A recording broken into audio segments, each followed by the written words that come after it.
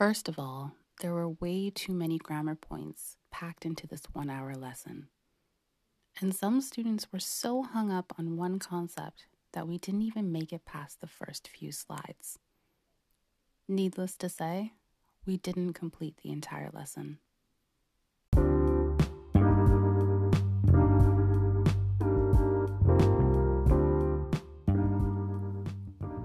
Have you ever wondered what it's like to be in another language teacher's online class? Or wondered what it's like to be a student learning a language online? The purpose of this podcast is to provide insight and gain knowledge about both perspectives. My name is Thea. I'm an ESL teacher. I'm also a student learning a language online. And this podcast is my language diary.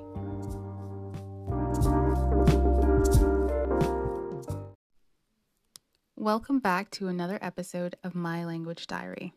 If you're new, thank you so much for joining this community. In today's episode, I'll be sharing two perspectives from the same lesson as a student and as a teacher.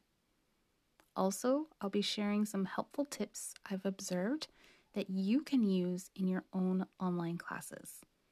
At the end, I'd like to turn it over to all of you to reflect on today's topic and share your own experiences. So, without further ado, let's get started.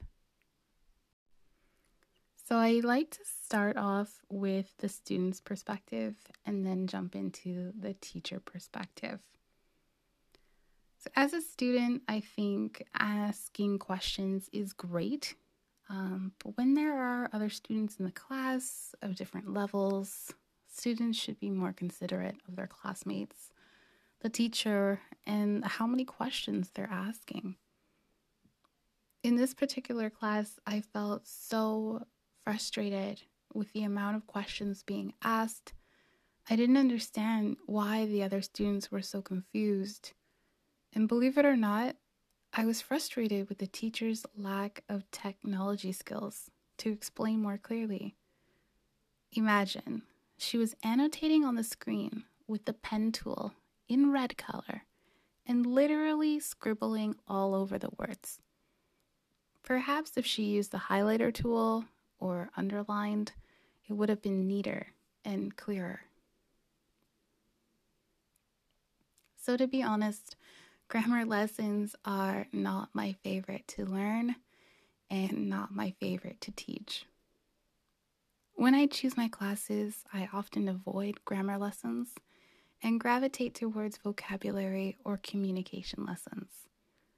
However, if there's a grammar concept I haven't quite grasped, then I will take it, crossing my fingers and hoping for the best. So now I'll jump into the teacher's perspective.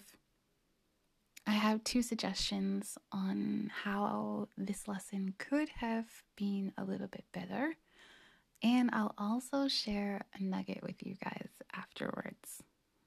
So my first suggestion, if there was one grammar point being discussed, perhaps the lesson would have gone a lot smoother.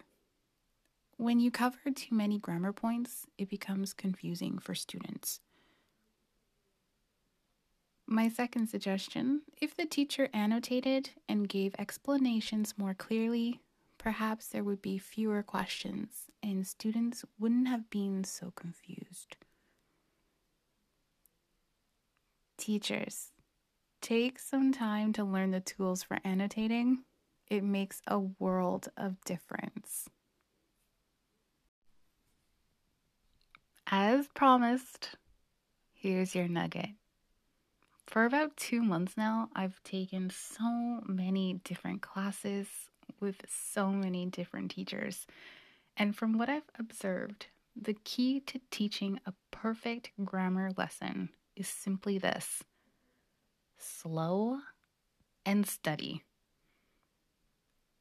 And what I mean by that is introduce the concept slowly, using the simplest sentences and some pictures or even different colors, and constantly checking in with students to make sure they understand before moving on. And if you're not convinced, have the students demonstrate their comprehension by writing a quick sentence in the chat or by speaking. Since I've incorporated this method into my lessons, it has totally changed my classes.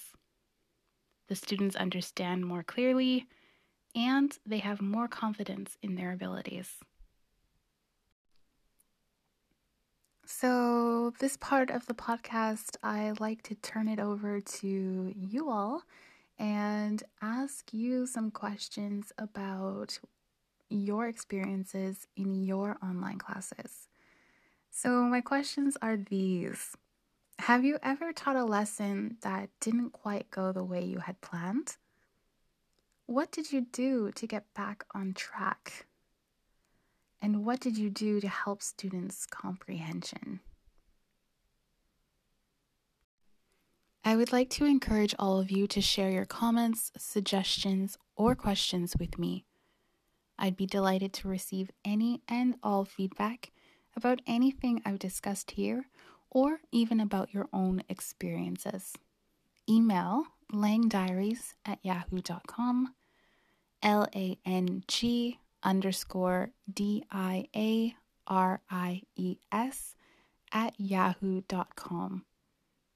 Or you can send me a voice message. Please join me again in the next episode. Until next time, bye everyone.